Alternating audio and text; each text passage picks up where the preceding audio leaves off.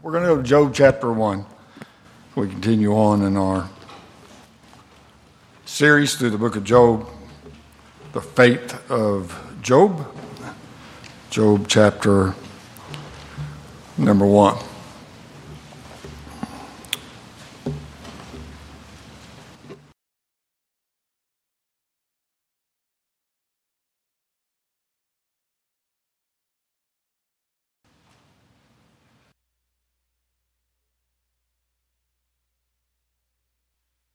Now I'm okay.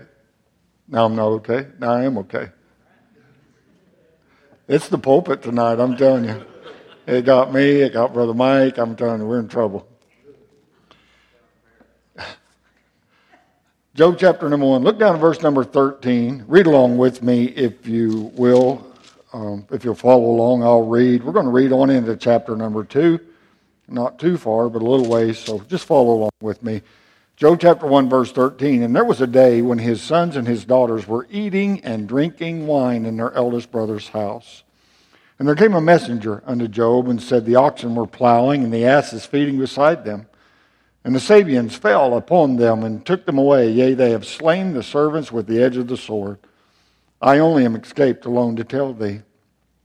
While he was yet speaking, there came also another and said, the fire of God is fallen from heaven, and hath burned up the sheep and the servants, and consumed them. And I only am escaped alone to tell thee. While he was yet speaking, there came also another, and said, the Chaldeans made out 3 bands, and fell upon the camels, and have carried them away, yea, and slain the servants with the edge of the sword. I only am escaped alone to tell thee. While he was yet speaking, there came also another, and said, thy sons and thy daughters were eating and drinking wine in their eldest brother's house.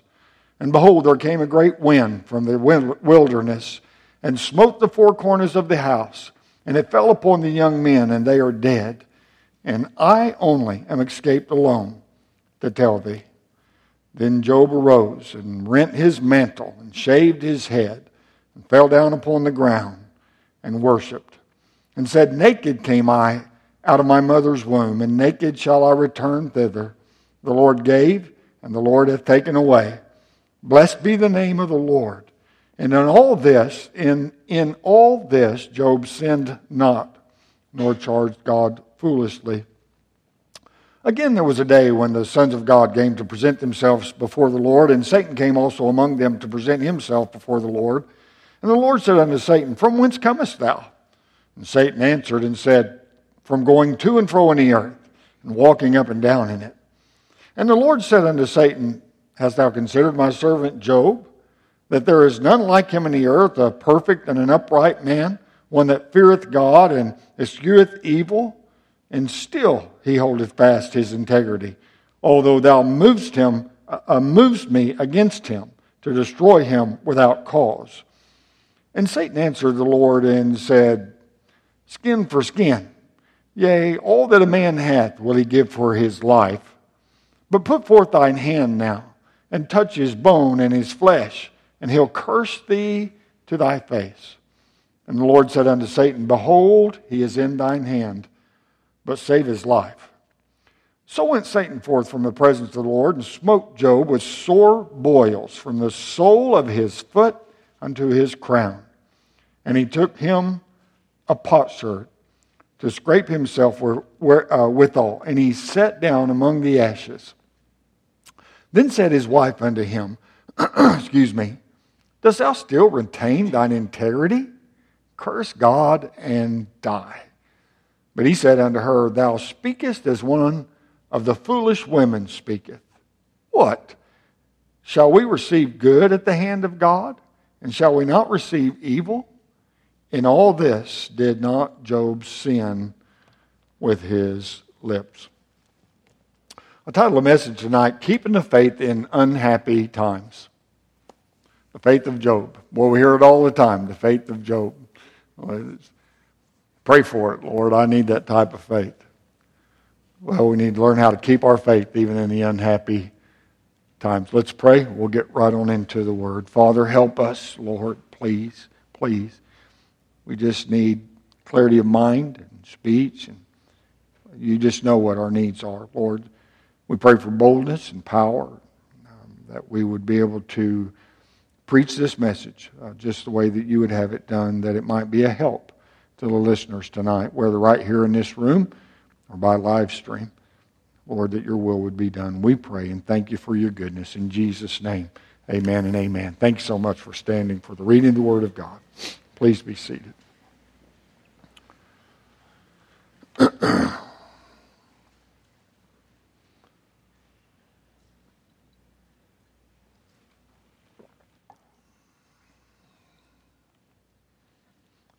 Who remembers where they were on 9/11/2001?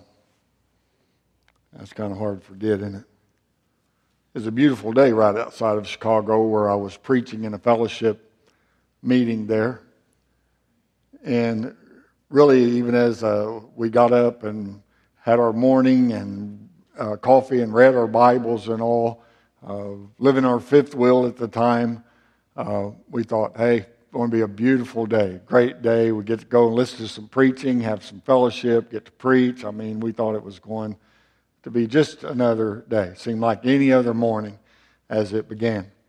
And no doubt there were thousands of families there in New York City that got up that day. They got dressed, they ate breakfast, they said goodbyes to one another, and took off into their day, headed out to school or headed out to their jobs or wherever they may have been going. No doubt many just looking forward to the day and not expecting much different than any other Tuesday that they have lived before in their lives. But before that day was over, we know that 2,996 people were dead, including the 19 terrorist hijackers, and over 6,000 more ended up injured because of that terrible attack on America that day. And there were some folks, certainly, that lived to tell about it, but cannot do so. They don't want to talk about it. The memories of the tragedy, the things that they saw, the things that they heard, I mean, it just left them devastated. And they don't like to go back and relive those things. The suffering that they saw is just too much. It was too much to ever want to talk about again. For a lot of people, no doubt, it will definitely go down as the very worst day of their life. It really is hard for us that weren't there to imagine the real terror that was going on in the city. I mean, being right there, out there in the city, with your eyeballs planted on the Twin Towers there. Even though we watched it on television, I remember that one of the preaching sessions was over. We took a break. There was a television set downstairs where we went down to get a cup of coffee, and one of the planes had already hit one of the towers. And we were just standing down there wondering what in the world is going on. And then the second plane hit that second tower. Even though we kind of watched it all unfold, we didn't personally see the sights. We weren't there. We didn't hear the sounds. We didn't smell the smells. We didn't breathe the dust that came rolling through the city when those big buildings came down. And most of us were not even personally touched by the devastation, although no doubt we mourn for those that were. It was a sad time in our nation. It was a hard time in our nation. But think about Job. Job had a personal day of trauma and grief like many have never experienced. We have to remember, this isn't a story.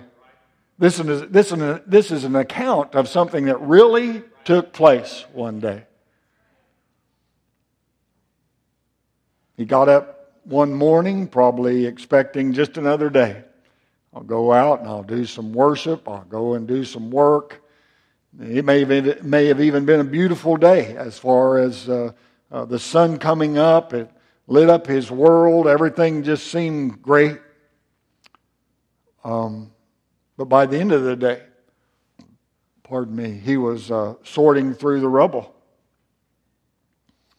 He was counting bodies. And he was working to make sense of what all had taken place. I mean, his day started out fine. And then tragedy hit. And it's really something we have to be very careful in this as Bible readers and Bible believers. We have to be careful because just because we can read this account and know that the devil was at the bottom of it all, it really doesn't take away the fact of what all Job went through that day. I mean, we can read it. We know what's behind it. It's like, yeah, man, that sorry devil and all that. But it doesn't take away anything from what all Job went through himself on that day. What he went through, the losses that he suffered were real. And can you imagine the grief? Truly thinking about everything that we just read there. Can you imagine the grief in his own life at that point? And to think that his response was what it was at that time is truly amazing. I mean, really amazing. After suffering all that loss, pretty much everything in his life had been taken away but his faith. And he responded to it all by saying that God was enough.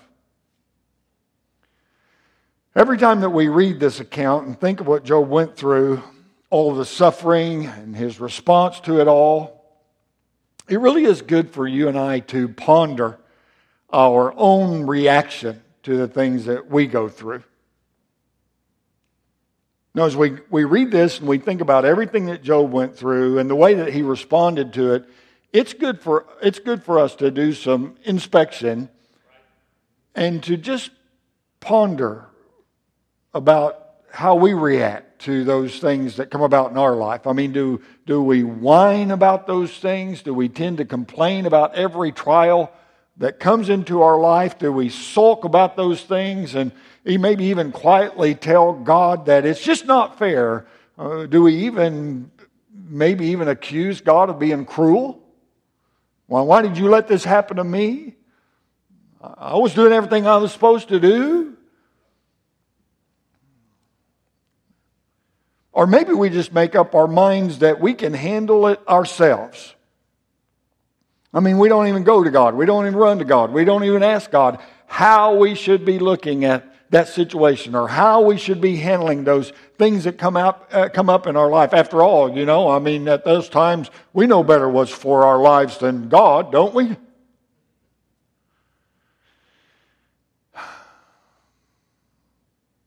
And when we're like that, do we really take into consideration what that type of response shows about our trust or our lack of trust of God? When we don't go to Him, when we get upset, I mean, do we think about what it says about? Come on, think about it. Think with me. Do we really think about what it says about what God means to us personally?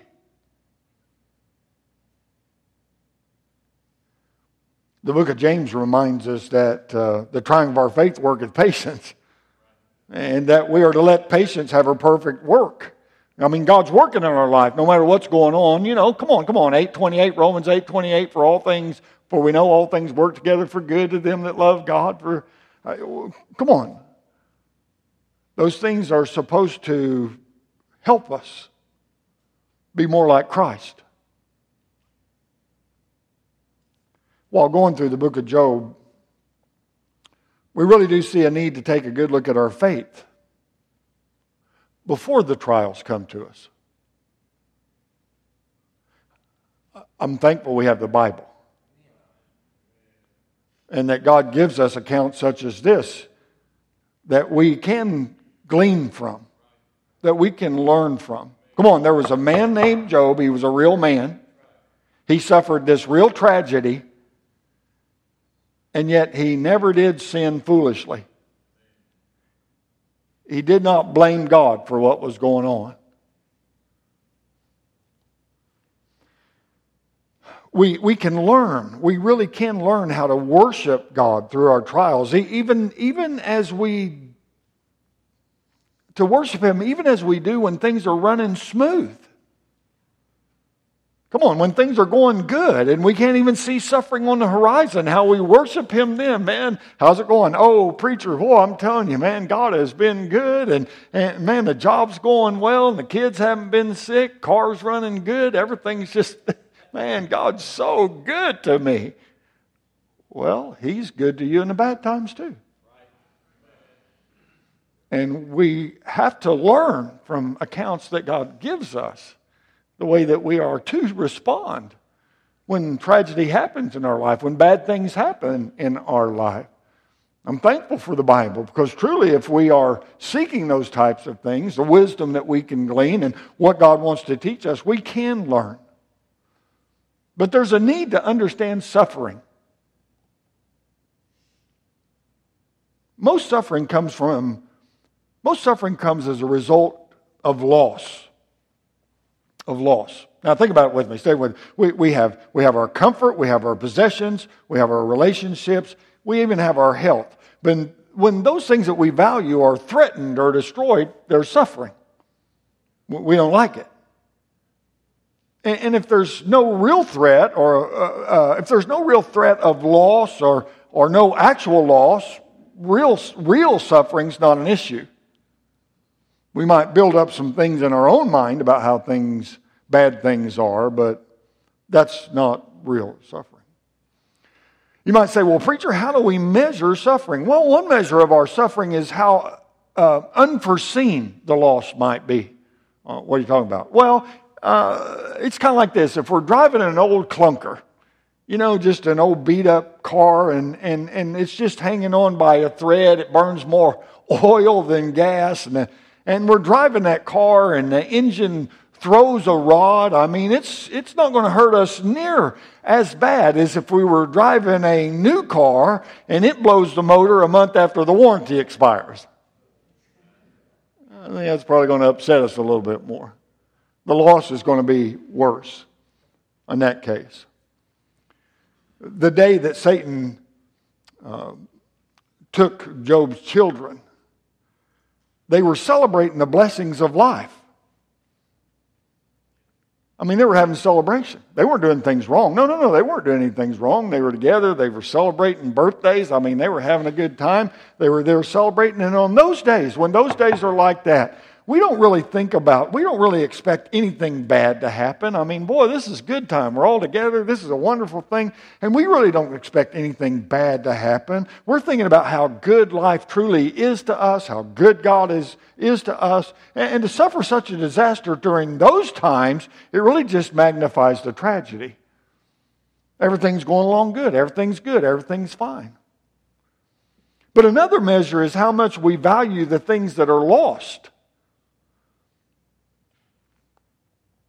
If your child has a goldfish and he finds his goldfish asleep on his back in his goldfish bowl, and you end up having to have a burial at sea. Okay, I thought it was funny. Anyway, the child might shed a tear. Sad for the goldfish. It's just a terrible thing. But after ice cream and a good night's sleep, they're probably not going to think much about it the next day. It's just not that big a deal. It's not like when we lose somebody that's really close to us, like a parent or a child or a close friend or a spouse. Different. And the higher the value that we place on whatever it is that is lost, the worse the suffering's going to be. You think about it. In less than 24 hours, Job lost most all his wealth and all of his children. In less than 24 hours. And while his heart is still trying to recover from those terrible losses, then all of a sudden he loses his health. He not only lost his health, he lost the backing of his wife. And he lost the trust of his friends. I mean, his life's pretty much in bad shape. Can you imagine it? No, I mean, the reports of losses coming in one after another, and with each one, the pain and the distress is getting worse and worse and worse. I mean, he heard that his oxen, his donkeys were stolen. And though it had to be a very hard blow, he knew he still had some sheep and some camels. I still got sheep and camels out there. I hate that they're gone, but I still got the sheep and the camels. And then he learns that the camels had been taken and that all his sheep had been slaughtered. And maybe, I don't know, but maybe a thought went through his mind like, well, boy, I can work at building all that livestock back up. Man, thank God I still have my family. And then reports keep coming. And he hears about the loss of his children. And at that point, I can only think that there's a broken man there. I mean, broken. Tears flowing. Head in his hands. What am I going to do? Bad enough that I lost all my livestock.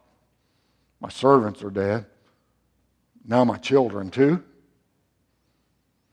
The suffering that he was experiencing right there at that time must have been unbearable. I mean, hard. There are challenges, see, that go along with suffering. Suffering is not something that we will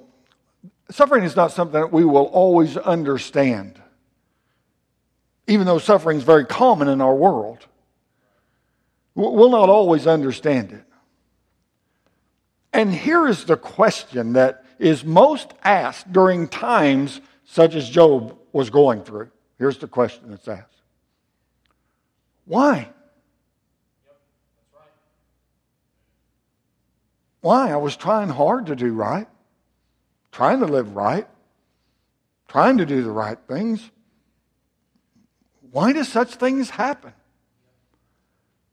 Why am I going through this? Why are they going through this? Are they just having a stint of bad luck? Is it just bad luck? I mean, or maybe this was an act of God, or maybe it's just fate.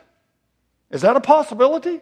I mean, that it's just fate, or maybe it's none of these. Maybe it's none of those things.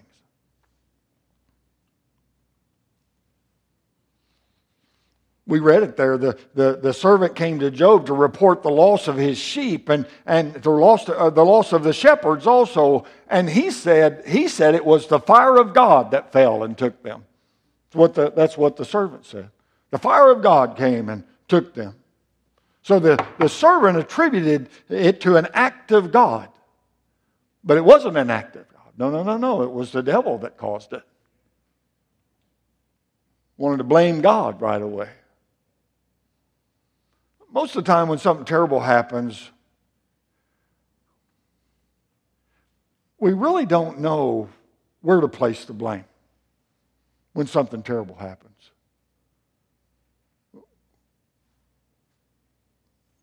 So we have to be careful when something like that happens. We have to be careful when we're trying to judge the cause of our suffering. And we certainly need to be careful, not too quick to blame God for such things. Really, it's not good to misrepresent God by declaring that something is the judgment of God when we truly don't know that to be the case. And if we're not careful, please listen to this. If we're not careful, we may create a false guilt. False guilt. Wait, preacher. Wait, stop it. What are you talking about? You know, blaming ourselves when that may not be the case at all.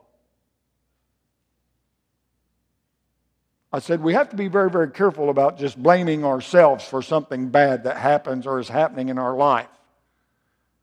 Because that may not be the case at all. But there is also the danger of overlooking spiritual realities. We don't want to overlook those. I mean, even when Job's boils begin to rise up in his skin, someone may have had a medical explanation for those. Well, it appears to me that he is. But even if they would have had a medical explanation, that would not have explained the real reason that Job had those boils. Because God is in control.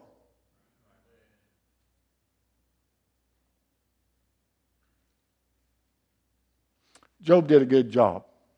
I think we can learn a lesson right here. Job did a real good job.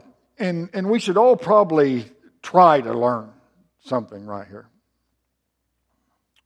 If we don't have answers, I mean, definite, real answers to something that's going on in someone's life or in our own life, if we don't have real answers for that, it's probably best we just focus on not doing anything sinful and keeping watch on our mouth that we don't say anything foolish. No, that's exactly what Job did.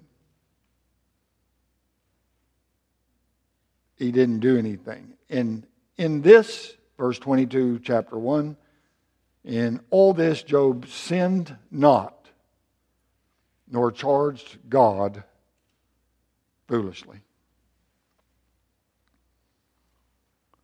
In all that.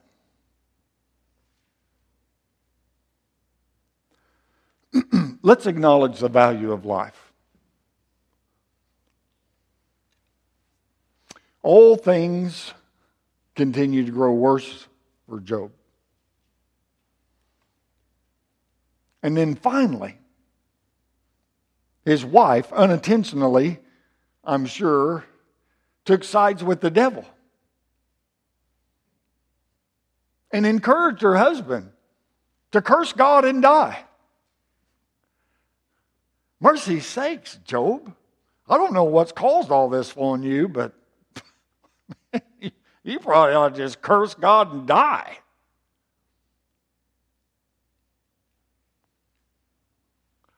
What a great helpmeet.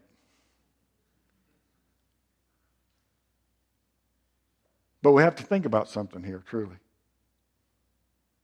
If we went over to Job chapter 7, Job chapter 7, verse number 5, we would see that Job was covered with dirt.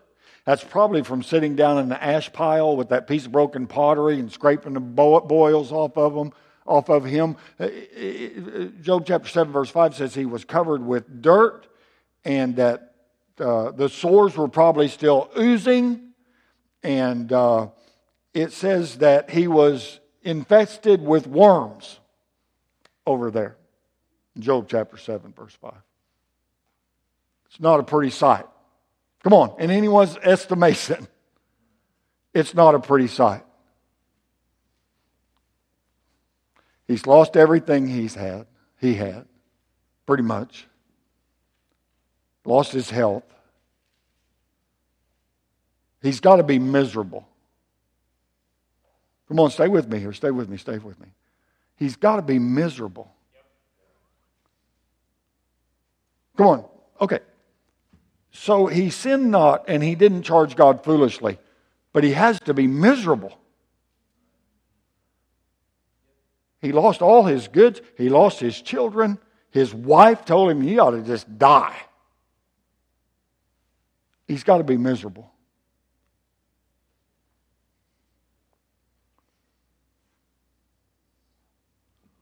So the missus has been watching this deterioration, all the health, sitting there, probably cries a lot. I mean, I can't even imagine.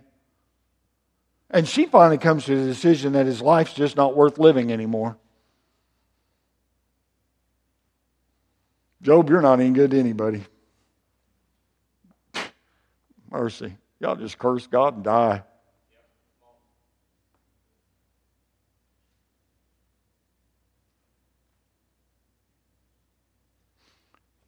So let's let this make us think for a few more minutes. Stay with me.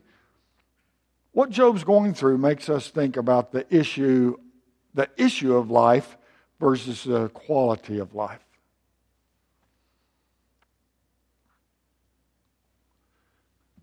Quality of life could be defined as a level of satisfaction, a level of comfort, level of function that someone might reasonably expect while they're living here on this earth. You know, I want to have quality of life, and everybody, wants quality of life. Certainly, that's right, yeah. And Mrs. Job is saying, by her own estimation, that Job's quality of life has been depleted. And because of that he had lost value of life itself. Look, Job, your quality of life is just terrible. There's really no reason for you to live anymore. Your life's just not worth anything anymore. When sickness and suffering come along, there are many, many people that only tend to see two alternatives. Either recover their quality of life or die. Now we know that Job never sinned and that he never charged God foolishly. There was a time that Job said, in essence, he said, it'd have been better if I'd never been born. There was a time he said that. But if you were sitting down in a pile of ashes with a piece of broken pottery, scraping boils from the top of your head to the bottom of your feet, you might have that thought also. Man, it may have been better if I was just never born. Quality of life. When we continue to look at the life of Job, he teaches us that suffering while keeping our faith in God is really a legitimate cause for not prematurely ending a life. In fact, in the end of all, Job's commended for it. He kept the faith. Come on, the faith of Job. He kept faith in God. So let's learn, come on, one more. Let's learn from Job's response to all that he went through. Let's learn a little bit of that. Because we need to see it. Because it's a great reality here. Because Job did respond with grief. He did respond with grief. Job chapter 1, verse number 20. Then Job arose and rent his mantle, tore his clothes, shaved his head, and fell down upon the ground and worshipped. Can I tell you that neither grief nor tears are a sign of unbelief?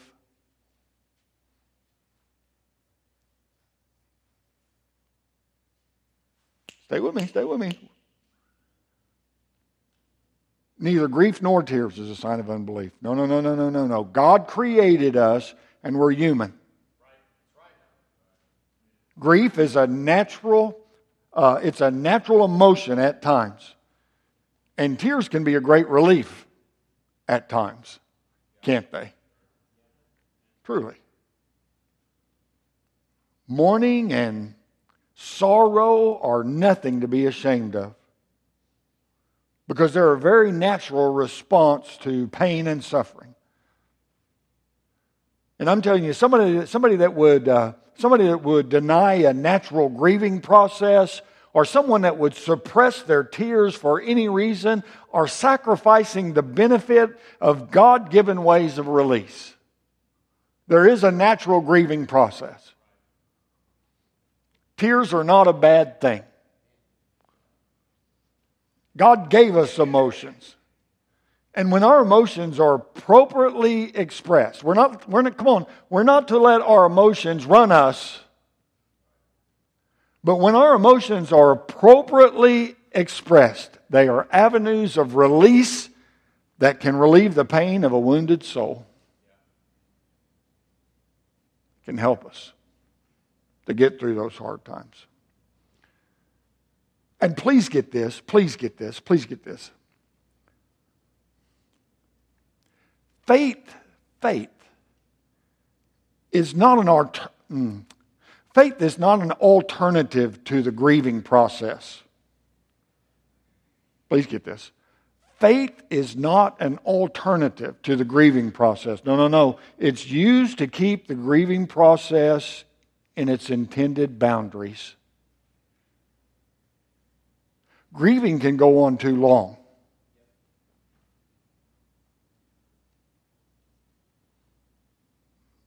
And it becomes a bad thing instead of a good thing.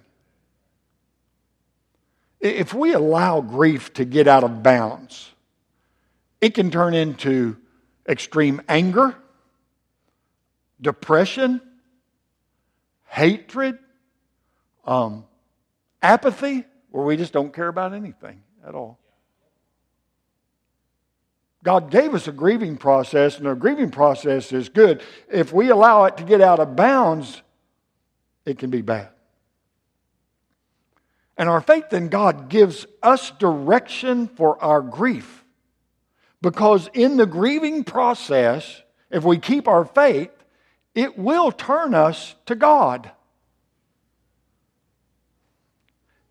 He can help us through anything we might face. And wants to. He's there for us. He can carry us through.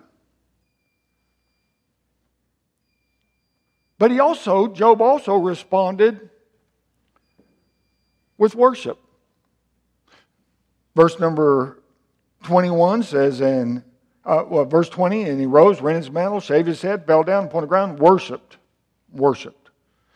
Chapter number 2, and verse number 10.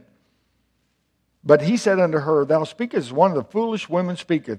What, shall we receive good at the hand of God? Shall we not receive evil? In all this did not Job sin with his lips. He responded with worship.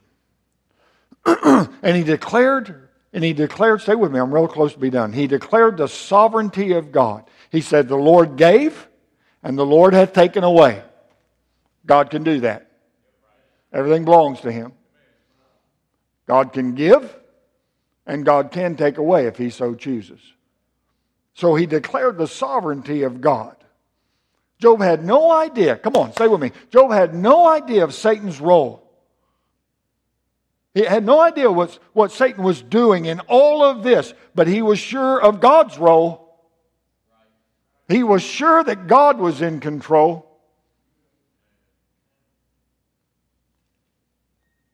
And neither could he tell you what God was doing in his life. Well, Job, what is God doing in your life? Come on, at that time, that's where he was. That's exactly where he was. He had no idea. Had no idea. But Job had a firm belief that God knew what he was doing.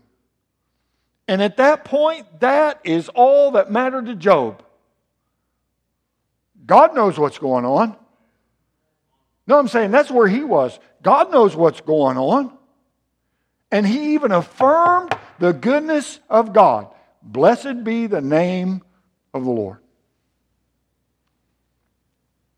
The Lord gave, and the Lord hath taken away. Blessed be the name of the Lord. You know, when someone curses God, accuses God, really he's accusing God of being unfair, or being unjust, or being unkind, or even being evil. Why aren't you letting this happen? But when Job blessed the name of the Lord, he was affirming that he was fully confident in God's goodness, in God's love, and in God's grace. I don't know what's going on, but God does. And I'm just going to trust Him. And I'm going to stay faithful. And I'm going to continue to worship. And I'm going to keep Him first. And He's going to see me through this. Someone wrote this. I thought it was very good. It says, when a child of God is seen searching through the wreckage of shattered dreams, lost loved ones, or debilitating pain for reasons to praise the Lord, it is an unparalleled proof of the power of Christ to transform and satisfy His people. Well, that's good by itself. He goes on, though. When they publicly call upon His name, making His deeds known among the masses, the gratefulness of God's children redounds to the glory of God's grace. We are nowhere as able to shine for Christ as in the darkness of our own heartache and loss. In that moment, we have the greatest potential to fulfill the greatest purpose of our lives, and that is to exalt the name of our Lord Jesus Christ.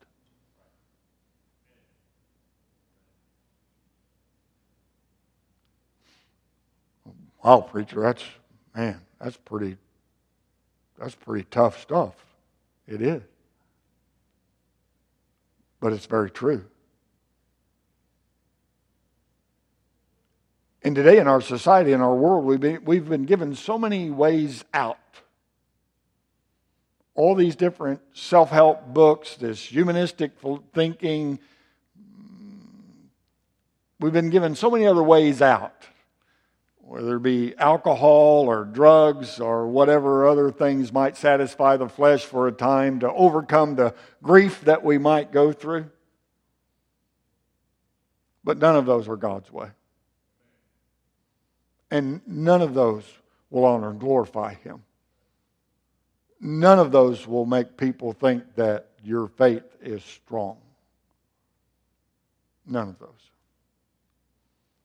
And we have to remember and always keep it in mind that the devil is always looking to destroy our joy, destroy our hope, destroy our confidence in God. And he has two weapons that he uses often to do so. He uses unlimited pleasure. Get this. He uses unlimited pleasure to convince us that God is insignificant. We can find pleasure in another place. I mean, if there are things that are much more important to our lives than the person of God and His blessings, I can go out and find blessings on my own. Or he uses pain, the devil. He uses pain to try to convince us that God doesn't care, or that God is powerless, or that God is even cruel. I can't believe that God did this to me. I've heard it come out of the mouth of people before. But our suffering, when handled correctly, can provide an opportunity to examine our view of God and really to determine the object of our faith. When those times come, we will respond in such a way that it demonstrates to others and ourselves that God is wise and good and gracious and sovereign. Why is this happening in your life? I don't know, but God knows. And I know this about God. God is good, and God is gracious, and God is wise, and God is in control.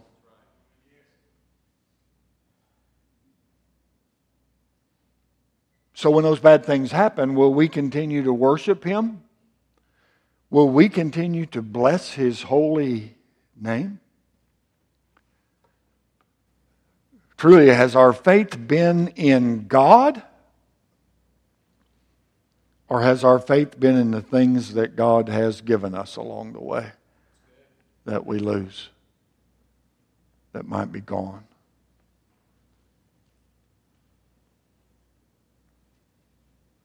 Boy, in the book of Job, and as we continue on, hopefully we can really get some things settled and learn to keep the faith even in unhappy times.